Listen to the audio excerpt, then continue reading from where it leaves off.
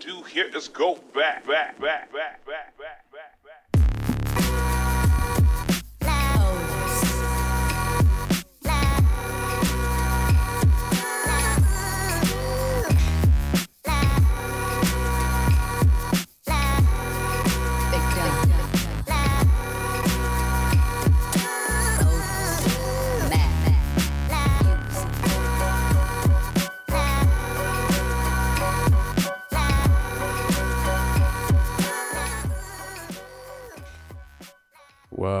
Welcome to The Hustle Sold Separately. We are a weekly podcast dedicated to all of you seriously awesome people out there, the disruptors, the creatives, the anti-status quoers, the CEOs, the hustlers, as I always say to you guys, musicians, producers. Pretty much, I always say anybody that's just wanting to carve their own path, do their own thing. You're probably often misunderstood. World probably looks at you like you're crazy, or why would you do that? That'll never work, and a million other things. But you may not be understood there, but you're understood here, and you're understood by my guests. You're understood by all of us, because we're all the same way. We don't do anything conventional. We're never taking conventional paths, because that's not really what we're here to do. And I appreciate each and every one of you guys tuning in. For my day one people, I really, really appreciate you guys. And for all the new people who've been tuning in lately, thank you guys so much for tuning in. First of all, I'm Matt Gottesman, so thank you. It's nice to meet you guys. You can follow along at Matt Gottesman on Instagram. And of course, those that know, you can DM me, text, right on my wall. I reply to every single one of them. I have for nearly a decade, whether there or at HDF Magazine, where that's the content where it all started, with the intersection of creativity, entrepreneurship, and culture. So you guys, you can find me there, no problem. I appreciate all the feedback and the ratings and the reviews. I'm gonna never stop asking you to do them. Thank you guys. And also, for anybody that's new, a little bit about the background of the show. I always say we don't glamorize or glorify end success. I think it's massively glorified and glamorized in media, and success is a very arbitrary word. And my guest and I were just talking about this offline, and that's the fact that success is really defined by the individual, you. It's whatever you want it to be. And I think once we start removing metrics and other people's defining or definition of metrics and titles and all these things, you'll come to find that you'll move more to the tune of what works for you. That is success, in my opinion. And so I have guests that come on every week, and we talk about what's happening in real time versus that end success. What are they learning along the way? And it doesn't matter if it's their first venture, their 50th venture, or their third, because you're constantly a student of the game, right? Of life and in business and in creativity. So we talk about these things every single week. This week is no different. I have two really, really great guests who are joining me both, via Zoom, and I'm going to have that video as well. And we're going to be talking about venture capital, startup world, crypto, some of these recurring themes that you're starting to see over the last few episodes. Mostly because I'm really wanting you guys to hear a lot more about creator economics. Many of you guys that are following and subscribing and listening are really into creative culture. You're content creators, or you're online and you're bringing some form of a business or brand to the public. We're moving very fast into a new world, and so we're going to be talking about that. Plus, how to think through some of the parts of a startup, and I'm very lean startup, iterative style. We've talked about that before. And venture capital, you hear it all the time, but we're going to hear from people who are in it, who've been in it, and we're going to have an open dialogue about that. And so I've got Rodney Yessup, and I've got his brother Stan as well on. And Rodney started a luxury interior design company called Lux Trim about first year of uni, and did it really, really well. Started angel investing at 19 when his friend dropped out of uni to start one of the first decentralized financial applications in blockchain. Don't worry, we're going to talk about this stuff. So, you guys, and decentralized is a lot of what's going on. You guys are seeing me post about this quite a bit. So, and it eventually pivoted into a sports betting exchange called SportX.bet. And started a crypto angel fund to invest him and his brother's money into crypto. moved to Korea and got close with the Icon blockchain team and was going to start an accelerator for them in Toronto before their token price fell too low for it. Focused on the apparel manufacturing world after all capital was deployed from their fund, joined AngelList venture team and worked with several GOATs over there. And if you know AngelList, there's a few. And then quit to join his roommate's YC Health Insurance startup leading operations and regulatory processes as a 23-year-old Canadian. Quit to join a $150 million crypto venture fund, which we can't share all the details right now, but it's coming. So if you stay tuned and you follow him along on Insta, and we'll get to all of that later, but it'll be announced in a couple of weeks or at the time of the launching of this. What's up, guys? I appreciate having both of you here. Thanks for having us. Thanks a lot for bringing us on. We're super excited to chat about all sorts of different stuff. Definitely resonate a lot with the fact that, success and things like that are very glamorized, and it can be confusing to a lot of people when they're trying to build a ladder to the place that they want to get to. And they don't understand, I guess, how you can take steps towards, getting towards a goal instead of just like thinking about the goal as the be all end all. Uniform goal that was really developed by media and really not unique to the kind of person that is behind that. So very excited to chat. I know you're gonna go on a tear, and I want you. We'll talk first about your guys' journey. Each we can take a turn on that. But what I love is that because you're in the crux of where the startups are happening and in VC, so you see it probably all the time. And, you see everything from unrealistic expectations to just truly admirable creators and creatives that are like, look, I got this thing. It's scaling. I did it all like this. I worked with the customers like directly or the intended, user and then everybody in between. So I can only imagine some of the unrealistic expectations that probably you've seen. But let's first start with Rodney. We'll start with you. Background, how do we get to here, and if it intertwines with with Stan, cool, and then Stan can go as well, and then we'll go from there. Sweet.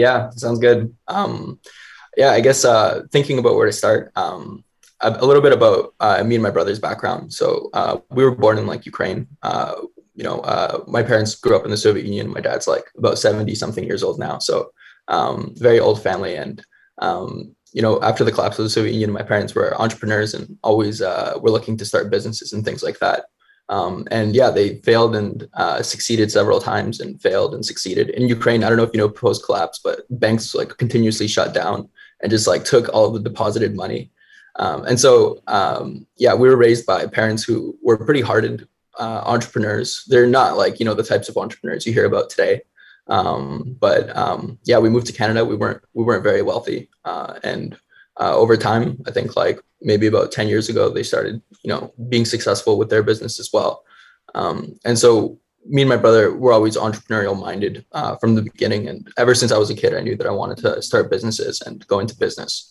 I guess after high school, me and my brother got into the best business school in Canada. It's called IB.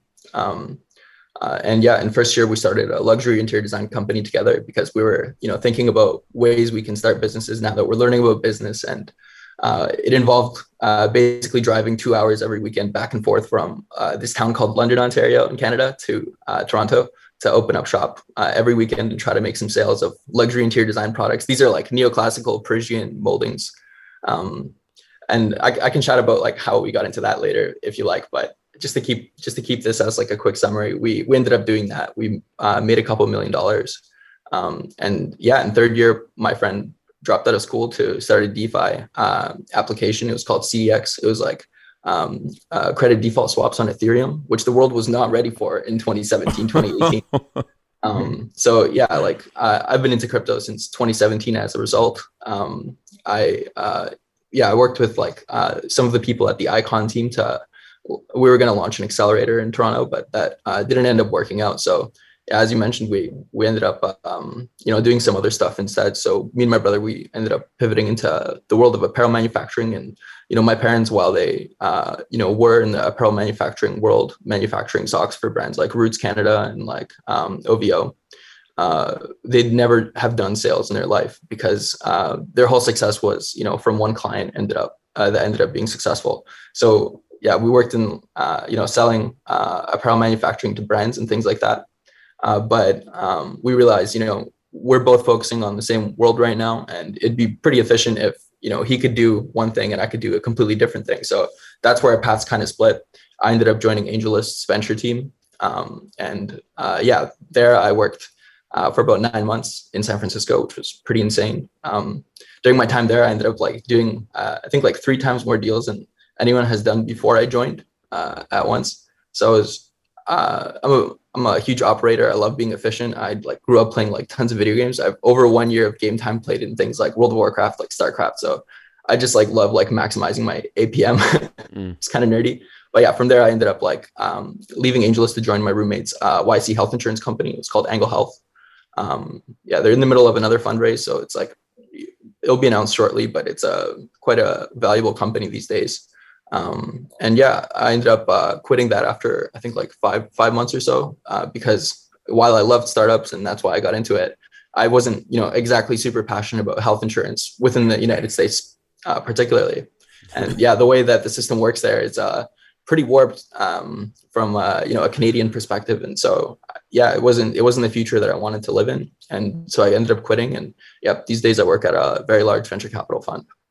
That's incredible. And by the way, when you're saying about operational efficiency and stuff like that, I mean, look, that's where the life is made. That's where your freedom, because you learn about time. That's where the money is made. That's where things get done and executed. So, it took me until a few years later to really, really honor, respect that. And now I won't do anything without a system. I'm nope.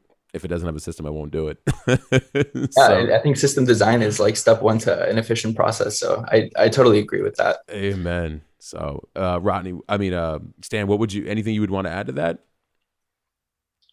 So I guess I'll talk about where our paths kind of diverge and where I headed. Like Rodney mentioned, our parents have a socks manufacturing business, and basically, to put it mildly, things are, since they've been doing this for more than 10 years, there are, let's say, problems at the factory that have not evolved properly to basically the operations are still very archaic and stuff like that. And we have our own people issues, and there's basically a lot that needs to be fixed. And so taking a long-term perspective, I don't want to put my parents in the situation where they basically have a whole mess of things, and at some point they would have to either shut down the factory or try to solve everything and then sell the business or something like that. And so I kind of took the duty to fix everything, That's awesome. Yeah. And I guess along with that, the first mission was to try to increase our sales so that we have more cushion to then improve operations and stuff like that. And so since 2 years ago or so, for the first year of those 2 years ago, I was focusing on the private label side of the business. So basically creating clothing or creating socks specifically for brands, custom socks for brands. And and so what I found fairly quickly was that a lot of these big brands that we really wanted to work with, so our factory makes really good quality socks. But one of the main issues that I found was that a lot of these brands, they are really just looking for the cheapest product that they can find.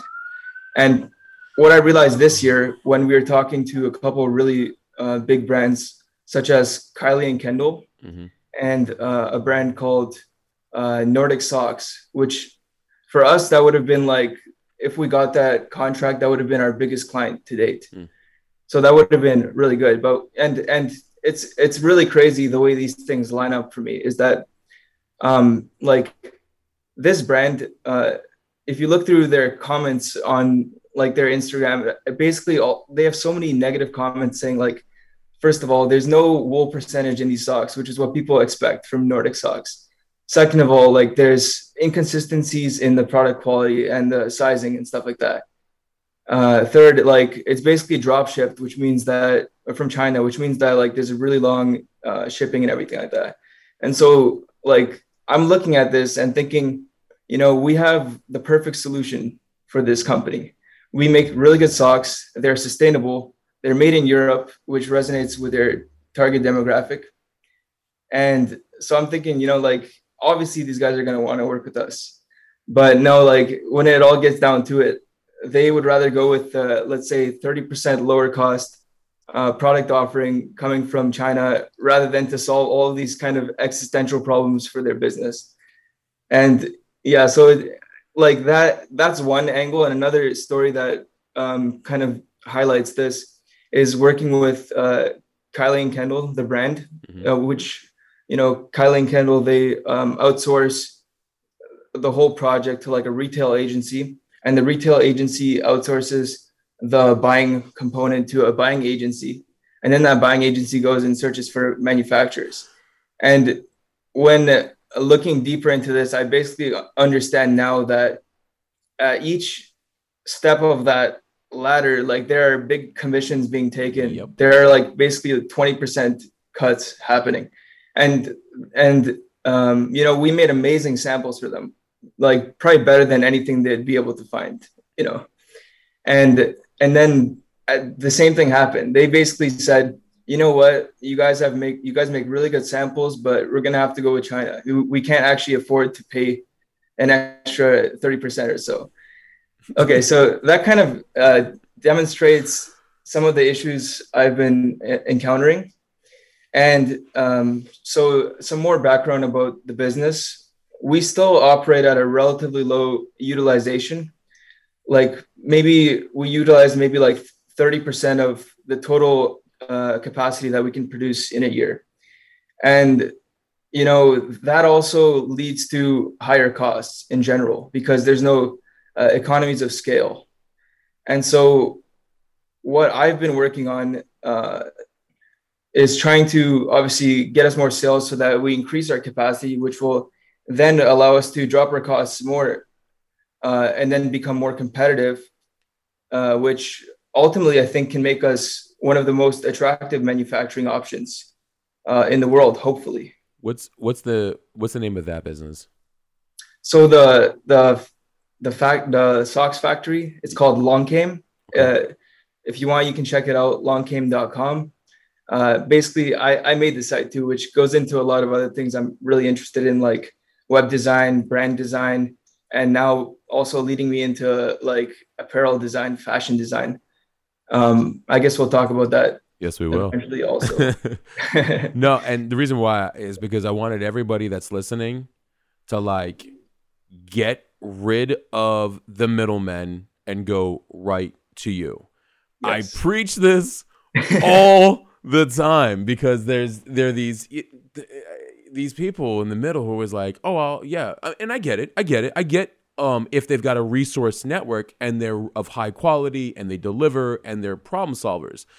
Most aren't. They're just like, oh yeah, no, I'm just gonna set you up. I'm gonna take my commission, and that person's gonna take their commission, and that person's gonna take their commission. I'm like, you all are like screwing each other, like or the intended client.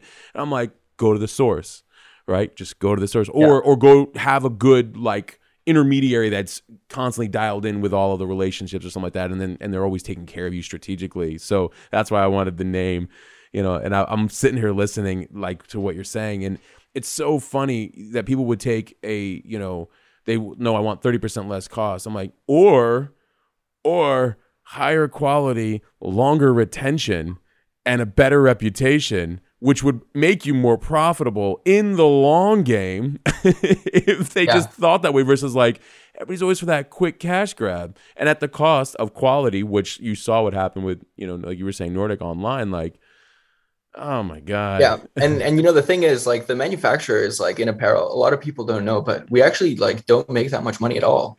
Like for like an average pair of socks that retails for like, $15 a pair or $20 a pair, like luxury market. Yeah. In the luxury sock manufacturing market, like we, like as a manufacturer, we make maybe $1.50 per pair or like maybe $2 per pair. And that's the cost of the product that you're buying, Whereas, the apparel brand takes like the majority of the margin, like 80, 85%. But at the same time, the people buying from high-end luxury brands expect high quality socks, but for some reason, their needs aren't met, even though we can provide that at like such a cheap price relative to the price that they're willing to pay.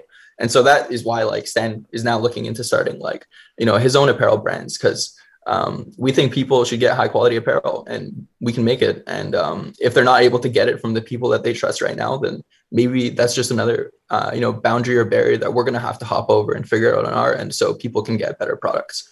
Oh, we're definitely gonna have fun together because I do want to tie some apparel like one-off pieces at a time and incorporate NFTs in the process. So, because yeah, man, for sure. Because why not have the audience? Well, I got this incredible loyal audience, and it's like having them be a part of the process and have them feel like, hey, you can also own part of the design. Go for it. Like, you know what I mean? Like, I don't even, or however you want to do it, like an NFT meets a physical product, but.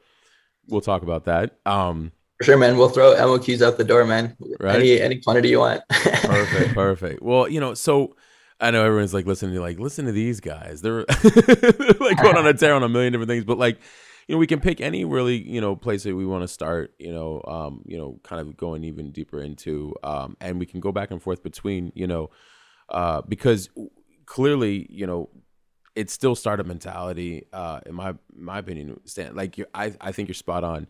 Sales, and then reinvesting back into the operational efficiencies, scalability, right? I mean, startup, and it's the right activities because I see, and this kind of goes back over into Rodney. Like I see these, I get upset with VCs because I used to, because like I'm a growth marketer mentality. And so and branding. And so I always and I just grew up a digital geek. So I was always around VCs way back when, in like, maybe about starting like 8-10 years ago. And I would be a part of these projects to analyze like how we can get more sales, but like, and I could see where the budget would go. And what would happen is this, like, it's like 1 out of 10, companies are usually successful, but the VCs don't care because they're like, we're going to bet on 10 ponies. One's going to make it. And I never understood. I get why they do it, but I'm like, I think you could hedge a little bit. Okay. And then they would spend the money, and then the company would get the CTO, the CMO, they go get this person right out of corporate, which I'm like, that already is a person who's used to success in a company that's already been in the black, who isn't even spending their marketing budget accordingly, but okay. And I always got stuck in these politics of like, guys, I'm like, you just need sales. Why can't we do like sales and marketing funnels and like drive it with some like ad spend through like LinkedIn or YouTube ads, like video integrated ads? And why I got a guy who can do this over here, and like, no. And they would always get caught up on the sexy stuff. And I'm like, you just need sales. And to me, sales are always like really easy. I love sales, like, because when it's quality, you love what you do. What's going on, Rodney? For sure. I mean, overall, that's a great question. I think that like most founders, they think about VCs as like a pivotal step in their, founder process, just across the board, regardless of what kind of company they're starting. And that's just really not the way to, that entrepreneurs should think about VCs or think about their own success as well. Venture capitalists, they look for venture backable companies. And what that means is, these guys are out there unicorn hunting. They're looking for businesses that can potentially turn into $1 billion companies that can solve tons of problems for people. And venture capitalists are willing to take the risk of some ideas that look very promising and look like they can be great solutions to tons of problems people are having. They take bets. 50% of the companies that raise a seed round make it to the Series A. So, there's a pretty big drop off there. And from there, there's drop offs along to the Series B, to the Series C, to the Series D. But the reality is, if you have a business, you definitely don't need to raise venture capital unless you're really going for that moonshot and really, unless you need like $5 million to put out several fires immediately so you can get to like another catalyst, which will allow for you to raise $20 million and put out like tons of fires immediately. You really need to have a plan like that and like, intend to move fast. But if instead you have a business similar to like the first business we started, which was a luxury interior design company, you definitely don't need to raise any venture capital, and you can totally just grow off of sales and marketing. And a luxury interior design business is definitely not venture backable. This is not going Right. to be, $1 billion company unless we turn it into like some sort of e-commerce business. But at the same time, you don't have to do that as a founder. You can define your own levels of success. You might just want to run a small business. You might just want to have a tight team. You might not want to go corporate and have 50 employees or things like that. So it's really up to the entrepreneur to understand these different chess pieces and moves that they can make as a business, relative to like different strategies, and act accordingly. Yeah, well, I think you bring up a lot of really, really great points, because I think some people, I think they want venture capital because it's sort of like they're not as confident. like we want more money. I'm like, you want sales. And see, like that's really bad signal from the eyes of a venture right capitalist, away, because the venture capitalist, he doesn't want to, like the way to raise venture capital is to have a business that is going to succeed whether or not you raise venture capital. And the benefit of doing so and raising venture capital when you don't need it is that you just have way more money to grow faster. And so the dilution trade-off is worth it because of the quicker growth and higher valuations that you're able to get down the road. Yeah. I want to chime in here and just say there's a really important conversation around the upfront costs to start a business. And that a lot of people, their initial idea is, okay, I got to raise venture capital. That's the way to start, And I think, like, from my experience, and I'm sure a lot of different businesses have different upfront costs that are necessary, but I think that if you can get to the point where you save up at least a couple $1,000s, or get to the point where you have a good cushion of like $10,000 to $20,000 or something like that, like you already have so much like that you can do with that money that can get you to the stage of being profitable. You don't even really need venture capital in most scenarios. Yeah, I think most businesses would benefit a lot more from using services like Fiverr or other like freelance labor solutions to solve a bunch of problems that they might be having, versus raising venture capital. Yeah, I also like really good point, Stan. So like you see this all the time, right? Where people are like, they approach me and they'll be like, hey, what do you think? So I've got this business plan. I want to put this together. I want to like pitch it. I want to go get this money. And I'm like, I was like, listen, for a couple grand and about a few years off your life, I was like, why don't you just go right out directly into the market and just start like, making anything happen? Just A, to see like, the feedback from the general market. B, so you know exactly who you're trying to deal with and serve. C, so that way you save yourself a lot of time, energy, and money. D, so you can really see which direction you want to go. And it's like they're always wanting to, either put together a business plan. I'm like, yeah, but like at least have an MVP or something, like just something that you can work off of, or even a minimal viable brand, something that you can just like go get that feedback from. And even I was like, look, even go get like $5,000 a month in recurring like sales or like subscription or whatever it might be to the thing that you're creating, because at least then you have a benchmark to work off of like, okay, I am solving something. I know how to make it better because I have people I can ask to make it better. I start to probably look a little bit more investable, and I now know that what would I spend that money on? Oh, it's clear. I need a little bit extra, software, help in my software. I need help in, fulfillment, and I need help in, this, and this. And it's like, yeah, because now you know what you're solving internally to help fulfill externally to the people that you have discovered you're helping. Yeah. And yeah, like as you laid out, a person in that situation that knows the problems that are in front of them and the things that they need to solve to move from point A to point B, would be relatively in a way better situation to raise venture capital than somebody who hasn't even taken the first step, because they believe that the barrier to progress is raising capital. VCs look at like statistics on like, how many users you've acquired like per month and the growth of that. We look at like, if you're a SaaS company, we look at like your smile curve to see like, how often like users drop off on day one versus how many loyal users you have on day 30. And yeah, unless you start, making progress and moving around, it doesn't really look to the VC like you're a business that's alive. And unless you're alive, moving, and in their opinion, moving quickly, they won't really have the fear of missing out that's required in order to take the sorts of risks to back a company like yours to begin with. So here's a good question. Ones that have done these things, they're promising And they're building, they're growing, they've got some customers, or at least they're in that initial phase. Things are looking pretty good. They look backable. What are some of the differences between the ones that make it versus the others that don't? Some common things you've seen. That's a good question. I think that probably a large number of failures would be due to improper cash management. And I say that as in, first, like, if you're a venture-backed business, maybe you raised too little money to get to the next step, which would be a catalyst for raising more money. If you sink halfway to the island that you're trying to reach, you're just gonna be dead in the water. So I think like things like cash management, planning, and things like that are just one part of the problem. Second, if you lie to yourself about what kind of success you have, or why people love your product, and if they love your product, and you don't do proper research to really understand, like, is this a problem that you're solving for people, or is this just something you're telling yourself because you just want to check it off and move quickly and not deal with the problems at hand. That's also another huge failure point that a lot of people have. And I'm personally the kind of person that believes that anyone could do anything with enough research, or with enough attention, or with enough heart to jump in and do it.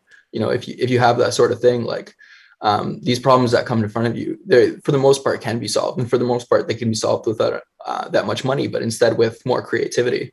And so yeah, I think that would be the types of points I put forward for this. Well said. And I'm listening to you speak, and I'm thinking ego.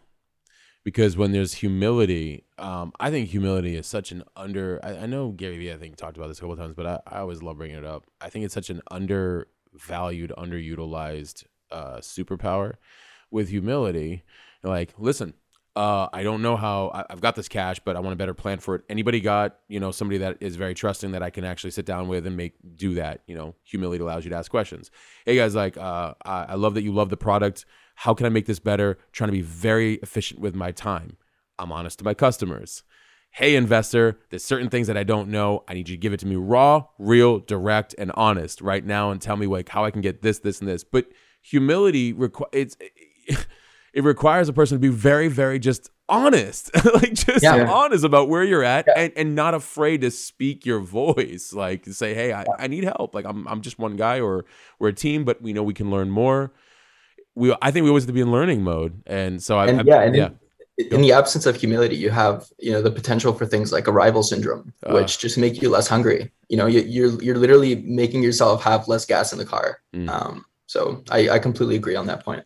Interesting. Yeah. And I want to take it even further and say that humility is like how all of the groundwork is done in a business. Right. Because you actually don't get to the specific detailed answers of anything unless you get down to the deepest level of like what is true, what is like what works, what doesn't work, what's the actual reaction from the market, what is the actual problems that need to be solved.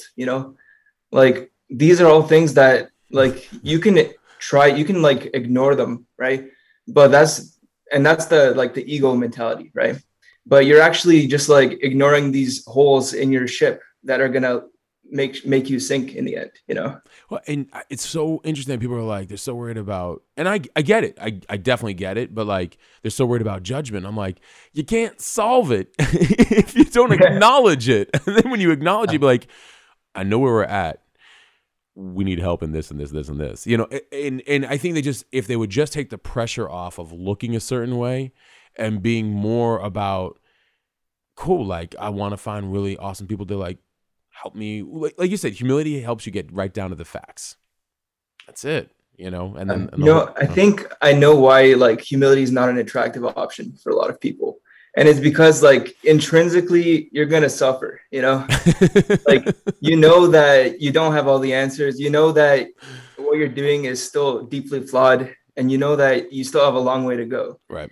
And those aren't like comfortable realizations to have, but I think that, if you play on that level, then you can have a much more solid foundation once you actually build everything up. That's life, brother. That's not just even a startup. That's like am I the problem in this area? It's like, you might be. Like, where are there holes? Are there gaps in what you're doing with yourself? And like, how do you make it better? You know? So, well, I mean, we might be using business as the analogy, but that's everything, you know? Yeah. And tying this back to the VC world, like this avoidance of, seeing, digging deeper to find the problems is probably how a lot of people end up wasting, like using all the money that they have and then failing as a business, or not iterating to the next iteration of what your business is going to be, I love that, and I mean, I wasn't in Silicon Valley, so I can't speak what it'd be like there or in even though I'm from New York, I wasn't there, during some of those booms and stuff like that, or even now, but like, it's just funny because I got so frustrated sometimes with VC firms that I was just like, you know what, I'm gonna come back and I'm gonna show you exactly what I'm talking about. They'd be like, we hope you do. And I was like, well, because like, so I have a growth marketing firm because we do all automations and operational efficiencies in the tech side. And it was like, I was telling a friend of mine who is involved, and he's like, oh, what have you been up to? And I told him, he's like, oh, interesting. I'm like, oh no, I have a plan. I was like, we're growing in our own way. I'm like, but I'm gonna come back in, and like, if it's like to give like 50 or 100 grand at a time, it'd be like, here, I like this product or service. I want you out of the way. I want to give it to my team who's going to actually build it, so I won't even get any of that money. I want equity, plus I also want to hold back equity for them as well too. I was like, and now I'm like, you get my sweat equity and that I'm managing the team. I know exactly where the funds are going, and they're all dedicated to growing the actual product or service with the type of resources that you need versus getting taken advantage of from the market. And he's like, it's not actually a bad idea. I'm like, well, what do you guys do now? And like, well, they come to us with what they need, and then we have to go out and we, either help source it through our people, which are usually high priced, and overvaluing their skill sets and all that stuff. So it's just it's a fascinating thing. I mean, I know you guys are Rodney, probably dealing with a whole other dimension especially when it's software and whatnot, right? For the most part, like, the VCs that back companies in Silicon Valley, there's two kinds of companies. There's companies that you could help a lot, and there's companies that probably don't need your help that you would back. And the VCs that, back specific types of companies, like, for example, I work at a crypto venture capital fund, and the person I work with is extremely well connected. And for any sort of project that we talk to, he's been there before. And that's the benefit of, raising capital from VCs that have portfolio companies within the area that you're looking to go into. Whereas, if you take money from, just an average angel that, just happened to get this sort of money from, for example, like real estate or something like that. Yeah, maybe you have money, but, in some ways, money, once you have a successful business and once you're growing really quickly, money turns into a commodity because you turn into the hot business in the room. And from there, founders pivot from thinking about raising money as in we need more cash to who can I incentivize in the future of my own success that will be able to help me in the long run. And so, yeah. Really well put, because I'm based in Scottsdale, Arizona, and it's a lot of real estate money in Arizona, a lot of real estate money, and they equated like some of their funds into like, oh, we'll invest in tech. I'm like, oh, wait a minute. I'm like, guys, do you have a background in tech? They're like, well, no, but we've got the the cash. And I'm like, that's different. Yeah, and sometimes that cash is helpful, and sometimes an angel check from anybody and just having enough money for an entrepreneur with a vision set in mind, a future burned into his head on where he wants to go is exactly what they need at the early stages. And great businesses are sometimes started like that, but for the most part, it's really finding the right people that will be able to help you, and not just raising money from somebody. What type of projects do you like to look into for you guys? Yeah, to be honest, like while I work in crypto VC as a job, I've angel invested into all sorts of businesses. Awesome. There's like two strategies you can take as an angel investor.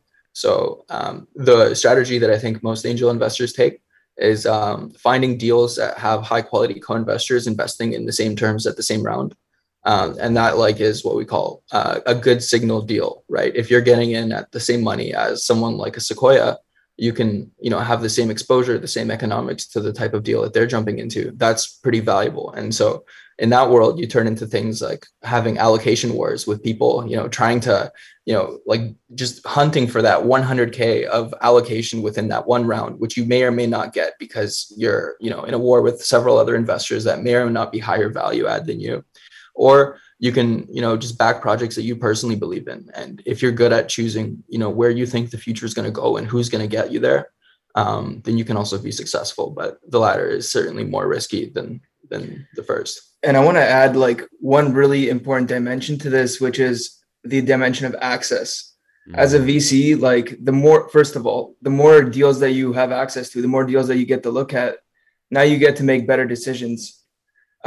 Secondly, the top tier VCs, the reason why they actually outperform like everybody. I mean, taking Rodney's current boss as an example, who had like pretty much like unheard of performance with his past fund. Like the thing that really makes this possible is the access that he's creating by building relationships with all the different people in the field. And that's why there's so many investors. Like, I think that there's way more capital than there is good deals in like Silicon Valley, for example. And the reason why most funds only perform to a certain degree is because they lack access to the highest quality deals, I think. Interesting. Is it and resources? The way I think I would like help like visualize this is like, let's say like you're a very high quality startup founder, right? Like you're raising like a tight round, only $1 million in your seed because you don't want to dilute your business and that that's all you need. And you don't really have that much money to, allocate to tons of different people. So as the founder, let's say you have like, investor A, it's someone like Naval or someone else. Investor B, another like seed stage venture capital fund, or investor C, like an angel that is value add, and then maybe investor D, an angel that's not value add. As a startup, you'd literally go in order and say like, okay, well, with this allocation, I'd rather give it to these guys. If these guys don't want it, I'll rather give it to these guys. If these guys don't want it, I'd rather give it to these guys. And so it becomes like pretty clear that like investors that have high quality access and high quality signal end up just, having access to way higher quality deal flow than a lot of other investors, because the companies that are high quality would way rather give them the allocation than someone else. Right. And reputation is like, I mean, you're giving it to Naval. I mean, you kind of know where that's going. Yeah, for sure. And what's even crazier is that, in some ways, these people like Naval who are, so great in picking the businesses that will succeed in the future end up becoming a self-fulfilling prophecy of success for the companies that they invest into as well. Because, if you have a deal at the Series A, and let's say you're a very high quality venture fund, you're like a Sequoia or something, and you see a deal that, someone like Naval seeded, it might be attractive to you. You might look into it, you might go in. But even like, in the absence of, the A tier, S tier funds, if you're like a B tier fund, from North America or Europe or anywhere globally that doesn't even have access to seed stage deals that are high quality within the States, you would certainly take, the Series A of a deal funded by someone like Naval, right? And so, what happens is investors who are these like really high value early investors end up like in a way like securing the success to some extent, or like at least the ability to raise capital for the startups that they back as well in the future. So it's a really interesting thing that, is definitely hard to see. And also to another point that Stan brought up, I can share like my own experience on as well. Like when I first started angel investing, I literally just invested into my friend, and is the only deal I had on the table. I wasn't making a decision between several deals. Later, a year later, I started, my own angel fund with my brother. It was called Gilga Capital. And, I did the rounds in Toronto. I talked to, all 50 or 100 startups that, were raising at that time period in Canada. And I thought that was a lot. And, comparing one deal on the table to having 100 deals on the table, you're able to make a relatively informed decision because you have a lot more. The only way to make an informed decision is to have a lot of different comparisons to compare, and you pick the best opportunity relative to the pool of opportunities. Then I joined AngelList, and at AngelList, like if you're on the team, you have access to looking at 3,000 deals, 4,000 deals a year. And that's a completely different ballgame, because if you were to rank, the top 10 investments that you can potentially jump into when you have access to one. I mean, you only have access to one. When you have access to like 100, you're going to pick a top 10. But if you have access to 3,000, the top 10 that you would have picked within the 100 is completely different from the top 10 that you would have picked out of 3,000. And that's because you're able to make a relatively more informed decision because of the access that you have. Yeah, I was gonna say access and data. Yeah, that's incredible. Yep. I feel like you're a young Naval. I'm listening to you speak. Appreciate that. Yeah, no, I'm listening to you guys speak, and I can kind of see how the blueprint's just there for you. You know what I mean, in terms of like, and you're already understanding how angel investing is working, and how you fit into there, and you're learning from all these other amazing people along the way. It's pretty. I think you got your blueprint down, brother. And I appreciate it. Yeah, I don't plan on slowing down anytime soon. And I think that for me, at least, working in venture is a great way to have a positive impact on a lot more than I'd be able to do manually on my end right now, at least. If I can somehow help in the facilitation of driving capital into young people with great ideas on how to improve the world, that will succeed and create jobs for people. That's a lot more than I could do if I was doing something else right now. And yeah, it's fulfilling and inspiring. And as someone who comes from, a family of entrepreneurs and is able to empathize with, the problems that these entrepreneurs face and how hard it is to take on all of that risk on your own, I definitely just want to help. Yeah, I grew up with a very entrepreneurial family. Pretty much everybody was in their own business, but it was usually small business or like their own firms and things like that. But my God, it's you definitely learn resilience. That's for sure. But yeah, I definitely, I think that the other thing I was going to also point out is that you're also coming with integrity, man. And I feel like when you can bring both experience and money and integrity, it becomes much more teachable for the people that you're trying to impact, but also like received, and trusted, because I think that there's been some incredible investors and firms in previous generations, and they're still crushing it. But I like the idea of more of this happening as we further along and with newer generations that are innovating, because the innovation, this is going to bring me to my next kind of, segue, but because where we're heading, they're getting younger. They want to create, they need a little bit of guidance along the way in, these shark infested waters, which the sharks aren't even getting along anymore with each other. I'm like, y'all are wild. Like, I think we're just going to go over here in this pool of other sharks over here that are like, kind of just like, swimming together.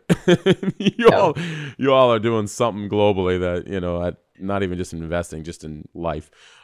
So yeah, I mean, where do you see this new, I guess the segue is this, we're entering into Web3, and I like talking about Web3. I feel like I have to have now a segment always dedicated to like Web3, because and some of my audience lately, especially as I've been doing my stories, I get these DMs that are like, I need a book fast. I'm like, all right, like the token economy is probably a good like start. You know what I mean? Like you can kind of, I was like, I'm like using that as like my Bible, or like my Torah. I don't know.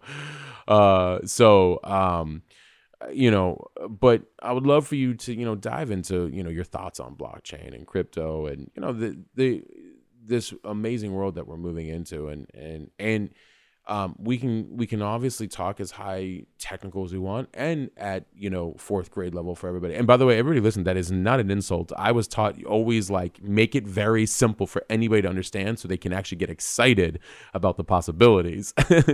Not because we look at you as a fourth grader, because that's the most amazing, one of the most amazing lessons I ever learned. Actually at Louis Vuitton is where I was taught that the director of Krug Champagne was like, Matt, I love you, but as a techie, we have no fucking clue what you're talking about. he's like, but we know you're right. You just have to go in there and tell them about, like, from a cash flow and a budgeting and a return perspective, like talking English like that way.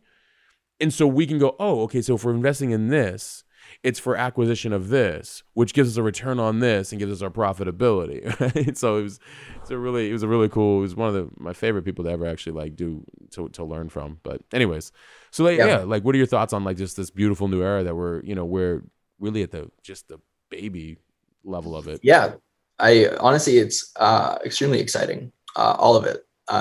If you're not, if you're listening and you're not into crypto, I think that you should definitely just take a look. But if you are into crypto, then, you probably know that, everything is changing really quickly. The state of decentralized finance and cryptocurrency and decentralized applications, like from 4 years ago, compared to where we are right now is, a completely different ball game. And, that pace of innovation that, we've developed along the way has not been getting slower. Instead, it's actually been getting faster. And the sorts of things that, Ethereum means to you, or the sorts of applications that, you might be using on these sorts of networks right now are probably going to be completely different from, the way that you interact with these sorts of platforms now. Whereas like, yeah, sure, there's going to be some projects that stick around and, become really valuable. But at the same time, this is only, some percentage of all of the applications that are going to be used in the future that are out now. So it's definitely moving quickly. I think that the first, era of innovation on top of Ethereum that I was really excited about was decentralized finance, because it's very simple to conceptualize how it's valuable. If you have some Ethereum, you have some other altcoins, you can now go on, a Uniswap, which is a decentralized exchange, and become a liquidity provider for those two assets and, earn a return that's in the form of transaction fees and also, governance tokens of the base protocol. And, that like basically made people able to have, an interest rate associated with their cryptocurrency and in exchange for, providing liquidity to automated market makers. But that was only, step one. From there, now we have like decentralized exchanges that allow for leverage trading. We have like, tax protocols that help people like understand like how much tax they owe with crypto, which is really exciting. And also some other really unique innovations that are coming out, like decentralized social media.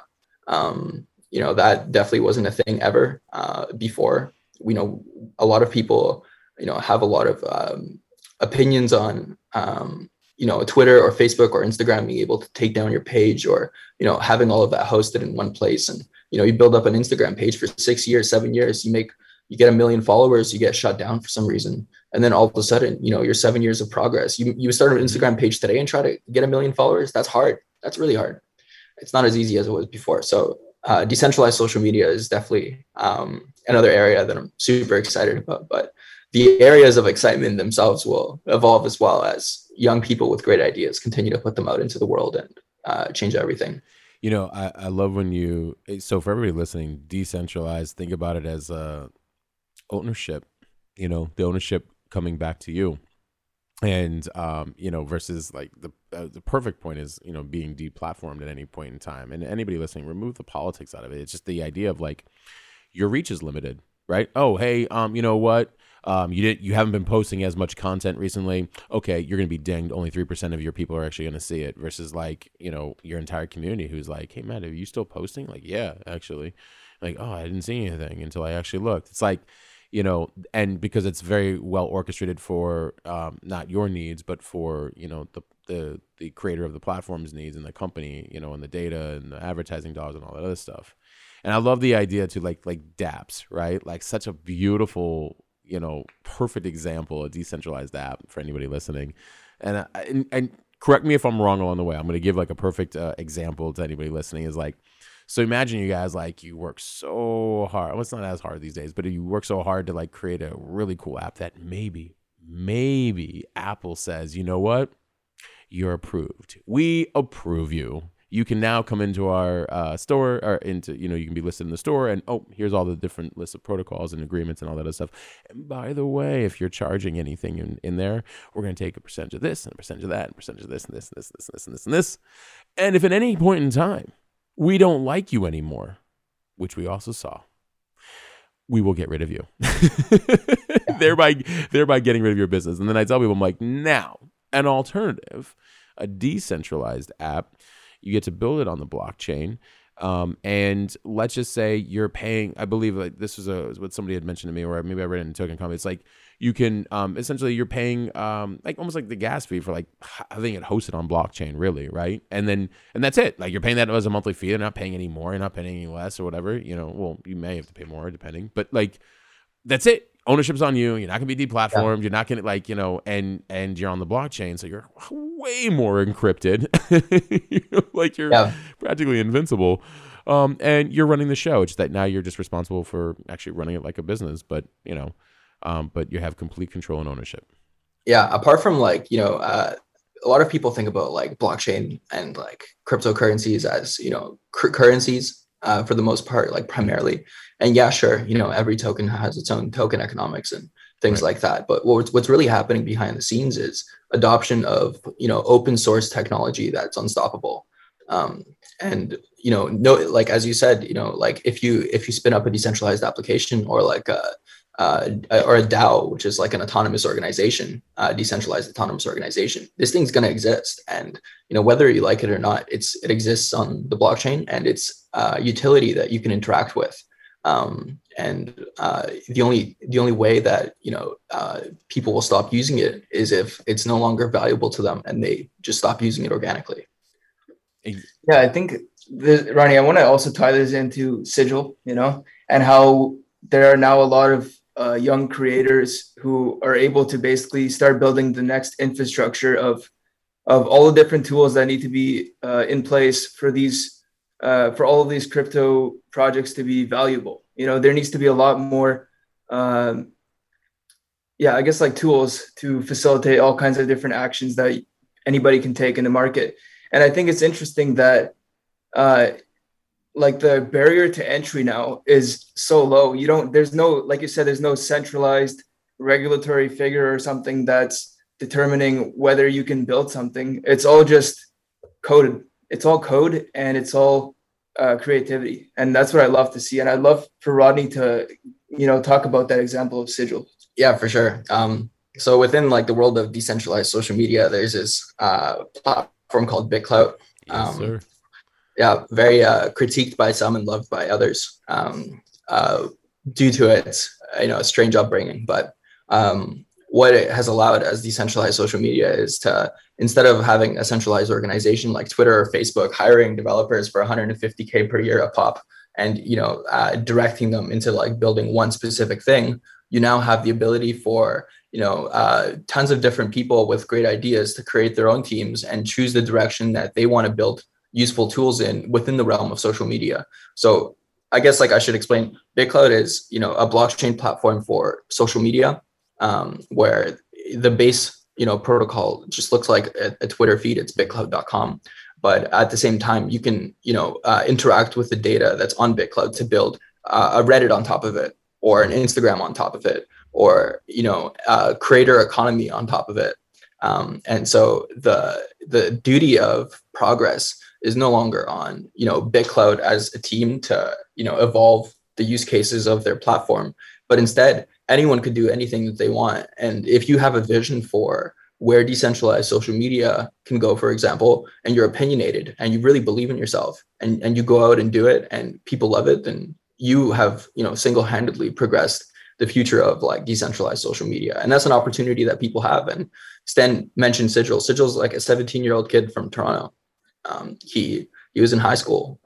He like ended up hiring somebody to write his reports for him because he wanted to work on an application that was building on top of decentralized social media. And that just goes to show really anyone can do anything. And if you set your mind to it and you're honest and you have integrity, then you're going to succeed. So go ahead. Yeah, and just to add, I think it's really interesting what's happening on BitClout right now is that we not only do we have all these people who are super excited about decentralized social media, and also all these celebrities who potentially want to take advantage of this platform, but we also have a big community of VCs who are actively providing feedback to people who are building tools like Sigil, for example. And to me, that's like incredible that now you have some of the highest level VCs in direct conversation with like 17-year-old kids who are building projects. I think that's like a really special moment that I hope we get to see more of that. Like removing the middleman between like great mentors, advisors, and investors, and people who are inspired to build a project. It's so key. And yeah, you know, it was interesting. I was Rodney, was the Bit member or Bit something like where you can also send, you know, our friend Anna, I think, like, was the one who showed me, Anna Chirikova. She was like showing me, like, she's like, hey, check this out in our little cool community. And I'm like, Anna, what is this? There's Clout members. There's like Clouted right now that also has, you know, the ability to organize communities like that. You know, there's like Clout Wallet, which is like another project being built. There's like Moonbounce, which is like a whole platform for monetizing creators on BitClout. There's honestly like a list of 50 or 60 projects that were built on top of BitClout before they even released the documentation for how to run a node on the platform or any APIs that were publicly accessible.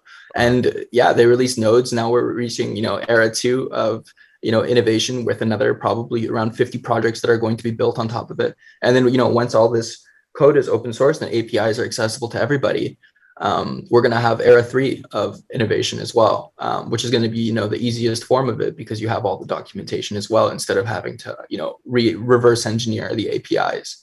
So yeah, it's certainly super exciting. And I think that the pace of innovation within decentralized social media has been a lot quicker than the pace of innovation within things like blockchain and cryptocurrency, because we already know what social media feels like. We already know what the useful applications on top of it are. We've been here for, you know, 15, 16, 20 years now, I guess.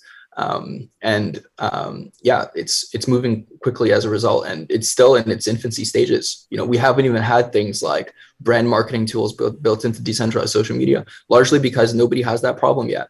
It's not a valuable enough protocol in terms of users to the point where that's a real pain point for brands that, you know, are willing to do this kind of thing, because there's no brands that want to do it yet. But all these different problems are going to come up and be solved by other people that have great ideas on how to do it. And I'm here for it, man. I'm excited. Yeah, well, you know, and go ahead, Stan, go ahead.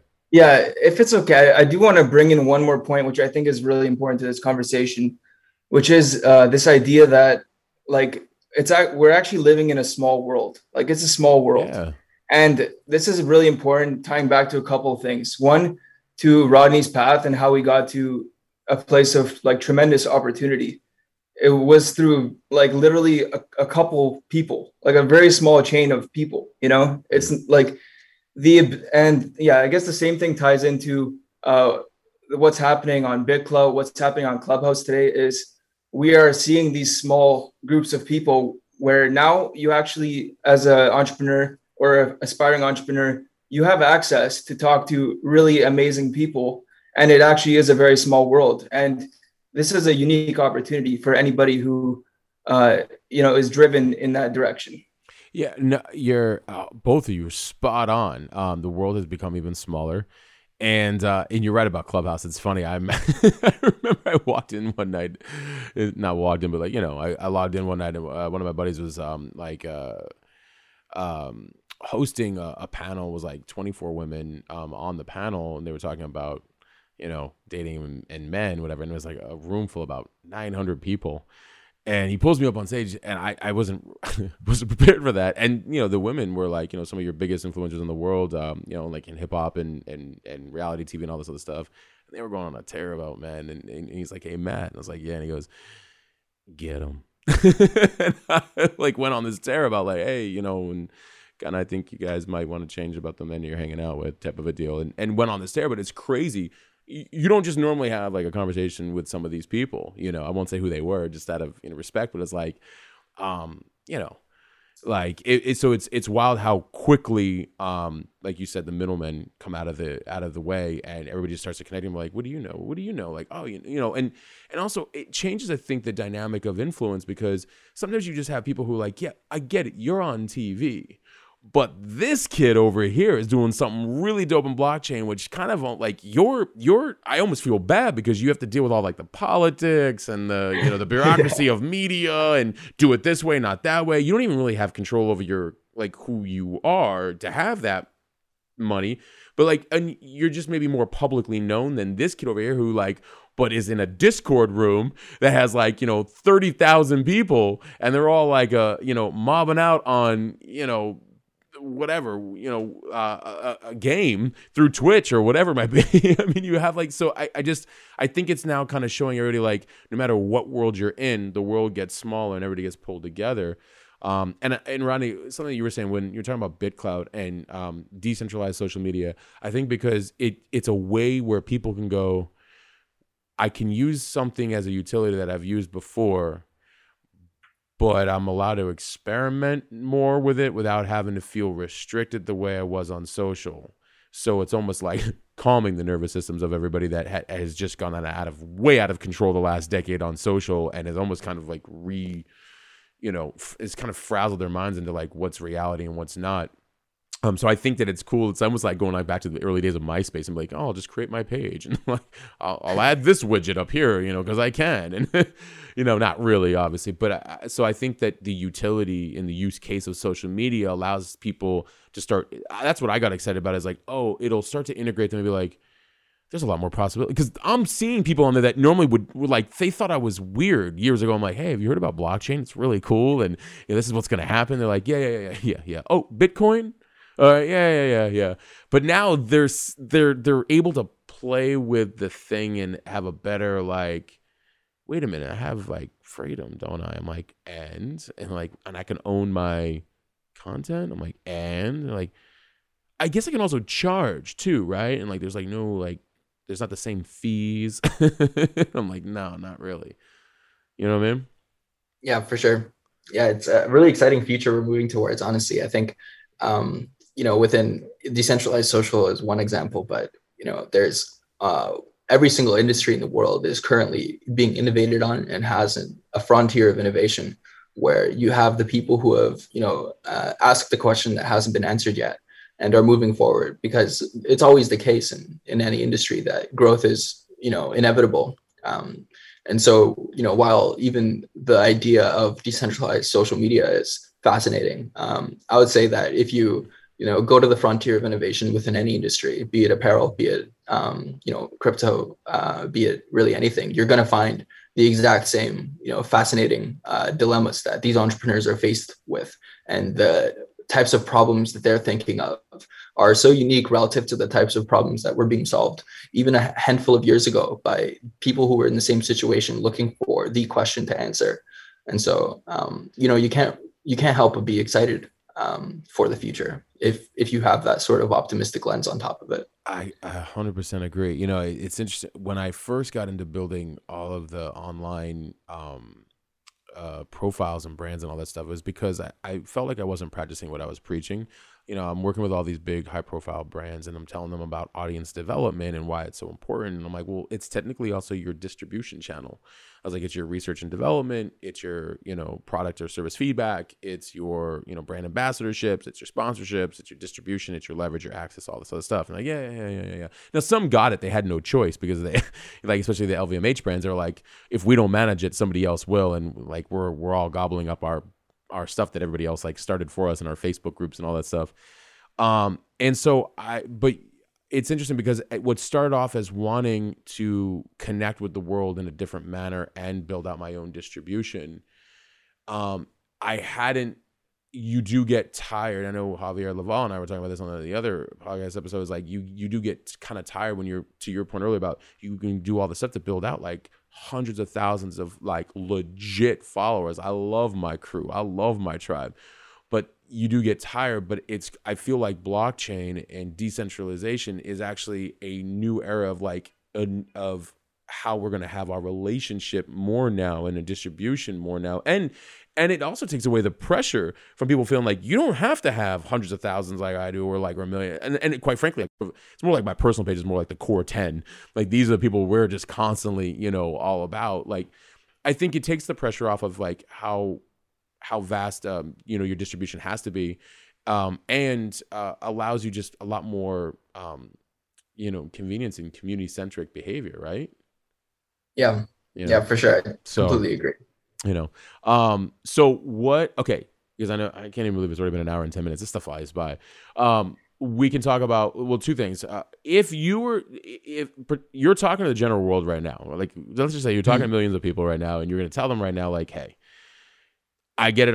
We're talking about all this really great stuff. If they were to just even start trying to kind of, for those that aren't, they're hearing it and they're excited, but they just don't know like an entry point, what would be like the top 3 entry points that you would say, hey, I would check this out, and that out, like, or read this, and that'll give you kind of a feeling of what's happening and where to begin. Yeah, I think I would just probably just share like one thing that, has been, core to the way I view the world, which I think, should be embodied in a lot of people who want to be innovators is,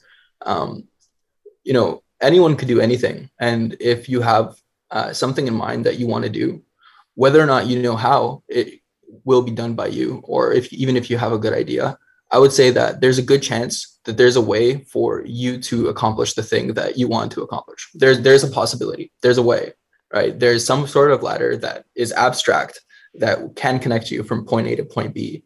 And, the innovator is tasked with, reverse engineering that success.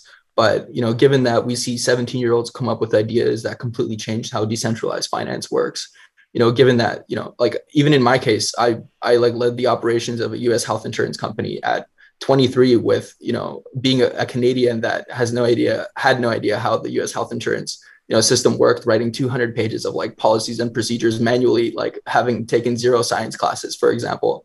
And like, if you just set your mind to it, you can really do anything. We live in a world of information that has the ability to, really give you any answer that you're looking for. And if it's not, accessible in the information that you find online, we live in a world that has become increasingly more interconnected. Like Matt, take you, for example, you mentioned that anyone can send you a message and have a conversation with you. I think that's not only true for you, but true for almost anybody. Like, just go ahead and try. Like I DM'd like Justin Khan on like TikTok and he answered. You can have a conversation with anybody. And even like, though you think you might have to go through several middlemen or things like that, maybe you should, remove the barriers that you've set in front of yourself and be open-minded in bridging the place that you're at right now and the place that you want to get to. So true. I've had people ask me, they're like, how'd you get so-and-so, on the podcast? I'm like, I DM'd him. Yeah, and that's like, apparently it's a secret these days. A lot of people, and I think it has somewhat to do with like insecurity, somewhat to do with just like not being in disbelief that the world could really just work like that. But like what's the worst thing that can happen? Like someone, you DM someone and they don't reply. Okay, well, there's probably like a handful of people that could fill the same hole in this ladder that you've built. And it's about innovating, iterating, and just like, keeping your head down and continuously building and being open to feedback, having integrity, and all of the other things we mentioned before. There's really no secret sauce. It's just, being a good entrepreneur is not as hard as a lot of people make it out to be. I would also like to extend this to one more area that we haven't really explored yet, which is education. And I think nowadays, there are still a lot of fields where you have to go through a very formal education. I'm thinking like physics and stuff, like, chemistry, biology, these kind of areas. But if you have like 17-year-old kids now building amazing applications, which capture tons of value, then in a lot of ways, for a lot of people, education might be actually like a barrier for moving forward, or maybe like, to put it in a more negative way, like a coping mechanism for the uncertainty of facing the uncertainty of the world. I 100% agree. It's like, oh, are you just going to college because you're stalling time right now because you're not really sure what you want to do? And I get that. But like, I don't think education has moved as fast as information has, and what we have access to and what we can do now. And so, I'm like, and even in grade schools, I'm like, listen, you should be teaching about like YouTube and like, business modeling and like, and taxation and crypto and all these things. Are like, huh, what? I'm like, they're learning it, and their minds learning it all outside of school are like you're losing them because they're trumping you, like they're light years over you, and you're not even really saying anything applicable, both into like we're no longer really in the industrial age, and where they're going to be using the use case application of what they're learning over here. It like far exceeds what you guys are teaching them over here. So you might as well start like learning it, or bringing in more teachers that can be like, oh no, let's talk crypto, and let's talk about, and also like other soft skills, like, meditation and mindfulness and all this other stuff that would probably save our humans in the future. And another like useful point to add on top of that is, a lot of people see people doing things in the world and think like, that's the perfect person for that, like, right. Of course that guy's doing that, he's done all this other stuff. But like anything that anyone does throughout their careers or throughout their life, for the most part, is always changing and like constantly changing, and always a new experience that they're themselves going through for the first time. And it just goes to show the value of, starting to accumulate all these unique experiences yourself in order to, build context that is valuable. But for the most part, that context is not what's valuable, but instead it's the character that you build along the way, which makes you confident in solving the problems that you're inevitably going to have to face that you have no idea how, because every single one of them is going to be unique to some extent to you. Yeah. But, there have been 100 people who have done it before you and 100 people who will do it after you. And there's no reason why you can't be one of those. I have had clients that ask, like, how do you do that? How'd you learn that? I was like, YouTube and Google. And they laugh, and they always they're like, you're really just going to tell me that after what we're paying you? I'm like, first of all, I'm 20 years deep, so I'm going to probably solve a problem for you in this particular thing in about 5 minutes, which would take you 6 months. So that's what you're paying for. I was like, number two, I'm like, they didn't have this education in school. I had a natural curiosity, so I had to go learn it. And I think that's probably the big point that you're bringing up. Well, both of you really, like, as long as the natural curiosity is there, you can just move. There's no permission needed. Literally, like, it's just have a natural curiosity and move. And we're like, well, how do you know this? And how do you know that? I'm like, none of us know until we move. I get a signal, it tells me something, I move, get another signal, move, signal. That's it. That's your life. You hit the nail on the head with the permission thing. A lot of people, think that there are reasons why they can't do something. And, the reality is we live in a deterministic world where there isn't some sort of police force stopping people with ideas from doing things. And in fact, it's like completely the opposite. The only reason why people who've done things have done those things is because they've gone out and tried, and some have succeeded and some have failed. But, without trying to begin with, you won't even put yourself in the opportunity set of success. And instead, like, you can totally extrapolate your life at any point. You can just look in the mirror and be honest with yourself and say, given what I'm doing, what are the possible outcomes that can happen, but instead, if you put yourself into, like, I think Naval details it in like How to Get Rich Without Getting Lucky. But basically, like, unless you put yourself out there and take that sort of risk, you're never going to even have the possibility of exposure to having the level of success that you might be aiming for, or, achieving whatever goal that you're looking to do.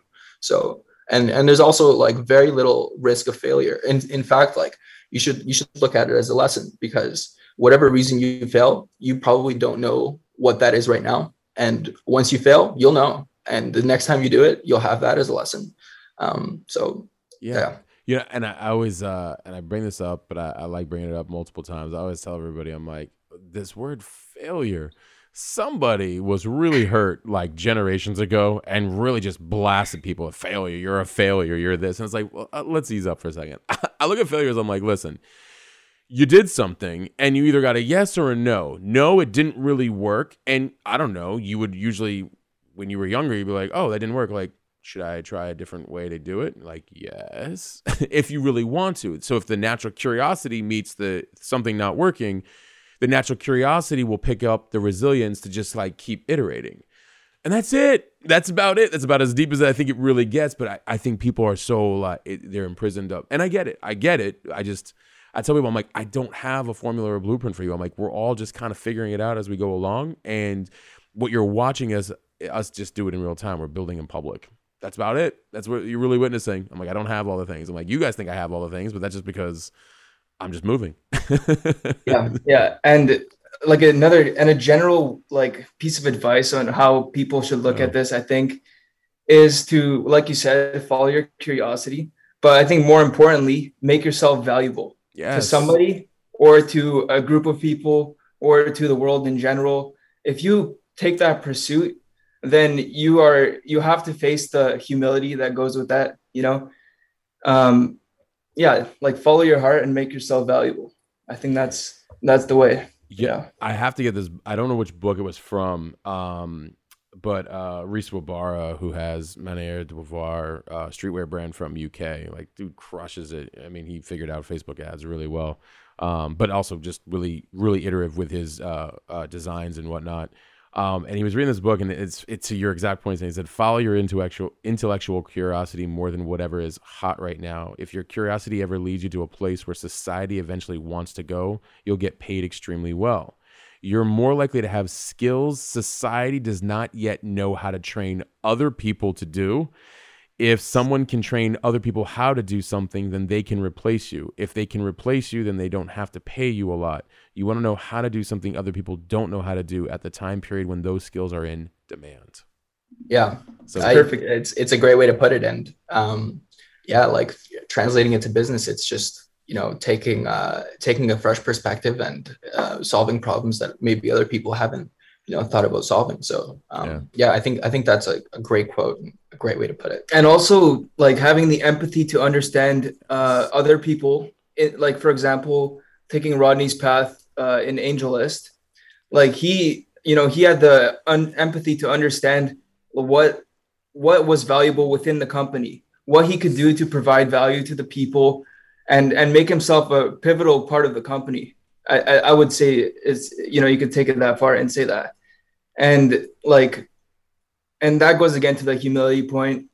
Like there's a objective way to determine whether you're being valuable. And the way to figure that out is to figure out what are the people that you're serving value, and are you fulfilling that, you know? You two, I think you guys complement each other very well, by the way, like as both brothers, but also probably friends and business partners too, you know? And twins. Are you guys twins? Yeah. I didn't know that. Well, yeah, I mean, you know, One's got long hair, one's not, though I can see, and then the other one's got the beard a little bit more built out. When's your guys' birthday? November 30th, 1996. All right. Wow. 96. Dude, bro, you guys are way, way, way ahead of your time.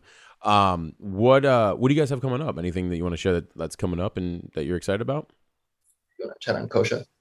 Well, yeah. So I'm working on basically two brands, and this ties to the original thing I was talking about with trying to grow sales for the socks manufacturing company. But it also ties to like my kind of natural aesthetic tastes as like a creative person. You know, I am inspired a lot by fashion, but it's like streetwear fashion brands like Off-White. Yep. And also high luxury brands like Louis Vuitton and stuff like that. And, you know, I would say that I'm not like, you know, I'm not there yet. But, you know, obviously it's like a big learning and iterative process. And I'm trying to figure out like that quote that you said, what is that central piece of value that you can uncover for the industry, that people can see as a new fresh thing that they can all, you know, connect to and cling on to. So yeah, I'm hoping to launch the season 1 of streetwear brand, women's luxury streetwear brand, also unisex, which is called Kosha, and I'm planning to launch that in September or October, depending on how quickly I can make everything come together. And then also I'm launching a socks brand. This is like because of the whole thing I talked about with that Nordic socks company. I see a big opportunity. Like there's a lot of SEO, you know, search volume behind words like Nordic socks, and I see an opportunity to just create the best product in that market. And so that's the other project that I'm working on, and I also plan to launch that around the same time, September, October. That's incredible. I'm gonna Ronnie, will have you talk here in a second. I was just gonna say, you come back on and you talk about all this stuff as it launches, and you know, however my community can support and purchase and, you know, follow, like, subscribe, whatever. when that's ready, that's what we'll do. You'll come back on. We'll have a conversation about everything you're learning, you know, in real time about launching those 2 brands. I think I just wanted to put that out there. That'd be really cool. I appreciate that. Yeah. Yeah. As for me, I guess what's up next? I'm gonna continue, you know, working in the world of venture. Yep. I'm especially excited about just, you know, continuing to meet more young people who I find inspiring myself, and you know, help guide them into you know, the crazy world that they could potentially jump into. You know, my favorite thing is like just finding young people who are at the idea stage, and you know, having seen so many ideas come to fruition, having the luxury to have done so over the past couple of years.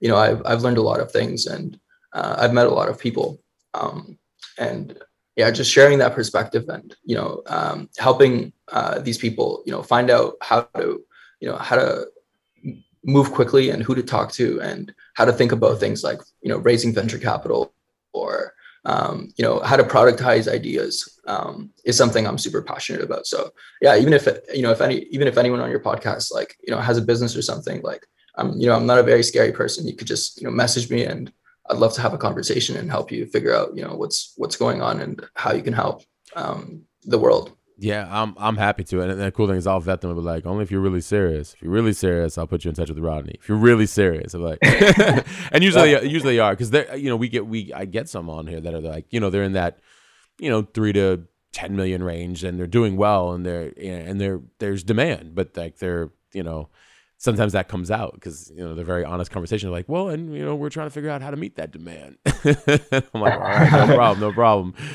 Call Rodney real quick. He'll set you straight. You know, if you know, if it makes sense, of course, because, you know, I think I also like that the fact that you're very giving of information too, because I think that I think that's part of our, you know, our assisting people on, like, hey, I may not be able to do the venture, but like, let me help. Like, and I think that again goes back to the whole integrity conversation and character, which you two obviously exhibit. So, you know, that's cool, man. Where can everybody guys find you guys online? Yeah, sure. On Instagram, you can just type in 0x Rodney, and you can find me there. Stan, where are you online? So you can find me on Instagram. Also, I don't really have like much there yet. I mean, it's Stan Yessup. And if you want, you can add me on LinkedIn, also Stan Yessup. And I'd love if anybody wants to reach out to me, feel free to either message me on either of those platforms or email me at syessup@gmail.com. I also like really want to help people out with their paths, because I feel like in the end we're all in this together. Yes. And so I also love to have conversations with people who, you know, are open to you know, developing something, you know. I mean, you two could run a small country. You've got tech, currency, blockchain, fashion, manufacturing, distribution. Am I missing something? Operations. You're all right. We also have interior design business. interior design, home, you know. Just add mortgages, and I think you guys are cool. Use crypto for mortgages or whatever. But incredible, man. I listen, I actually really enjoyed this. We're doing good. We're at almost an hour 30. So you haven't dethroned the longest, but you're pretty close. An hour and 27 minutes. It was an incredible episode. You guys, as I say, you're welcome back on anytime. I always tell everybody that comes on, because it's a journey driven podcast. But I feel like we'll have like a lot of different conversations in general, and it's not limited to just one. Like, come back on as much as you want. To talk about these things. I think that, you know, helping everybody else out, like, realize that this is a beautiful time. It's a mind thing sometimes. Other times it's like, you know, just giving them, like, say, you don't need the permission. You got to just go. Or, you know, access to, you know, who you guys are, and knowing what you guys can offer them as well, too. Everything of all the above. So you guys are welcome back on anytime, man. Yeah, I will definitely take you up on it. We'll chat again soon. Absolutely. I feel like Rodney, you know, the two of you, and then you could have Naval sit like in between you. And I'd love to see you go back and forth between you and Naval and be like, well, I think this, and I think that. Gotta make it happen, though. Yeah, it'd be fun. I don't know how I'd like go about, you know, roping him into it, but I mean, as we mentioned earlier, it probably just starts with reaching out. Right, I know he's a very busy individual, but and I will say, yeah, when he talked, the book that Eric Jorgensen did, right? They compiled all the Almanac of Naval. That was is incredible. I kept posting stories all of last fall on my on Instagram. My God, like, so it became like a thing where like everybody started sending me DMs of like this book, right? Or like, hey, look what I got. I was like, amazing. And they're like, man, I see why you really like this, because I kept putting like the little clips on there, or whatever, from his book or from his verbiage, but that Eric compiled. So really great stuff. Yeah. So, Yeah, he's a really inspirational guy. Yeah. I can share a fun short story about Naval if anyone wants to hear. Yes. To close things off on a fun note. While I was working there, I mean, sometimes he'd come in to the office and we would just play like Smash Bros. And just so everyone knows, his go-to character is Bowser, and the way he plays Smash is pretty interesting, because I mean, I'm not the best. I'm more of like a PC gamer, but he plays Bowser, and if he has more lives than you, he's just gonna pick you up and throw you off the edge alongside with him, which is, I think, a very fun and analytical and like risk-based way of playing Smash. And so I think it's like a perfect character for him, and he's actually pretty good, and he kicked my ass. So a multidisciplinary rational thinker, I have more lives than you, so I have more to spare. Let's do this together. I'm throwing you off. The real deal, everybody. That's incredible. Awesome. Well, you guys sit back for 1 second, and we'll chat offline here in a second. But for everybody listening, Rodney Yessup, Stan Yessup, you can find XO Rodney. 0x Rodney. 0x, yeah. Oh, sorry. 0x Rodney on Insta, Stan Yessup on Instagram. Reach out to them, DM them. Just, I would say, everybody's really busy, so like, go easy on these guys. I know they probably get back right away, but don't have that expectation, is what I'm telling everybody. But that's why we're all building one giant community on here. That's the whole point. So and if you guys have any questions, just reach out and ask them, or you can reach out and ask me. I could do a group text if need be. But really appreciate everybody tuning in and listening. You guys, it really means a lot. All the ratings and review mean a lot. Please keep them coming in, because as we do still live in a platform world, in order to get more views, sometimes, at least in the Discover engine, ratings and reviews help on Apple. So, and you can't rate and review on Spotify, but we love you there anyways. Thank you for tuning in, for Stan and Rodney Yessup, for myself, Mike Osmond, for Hustled Separately. We are out.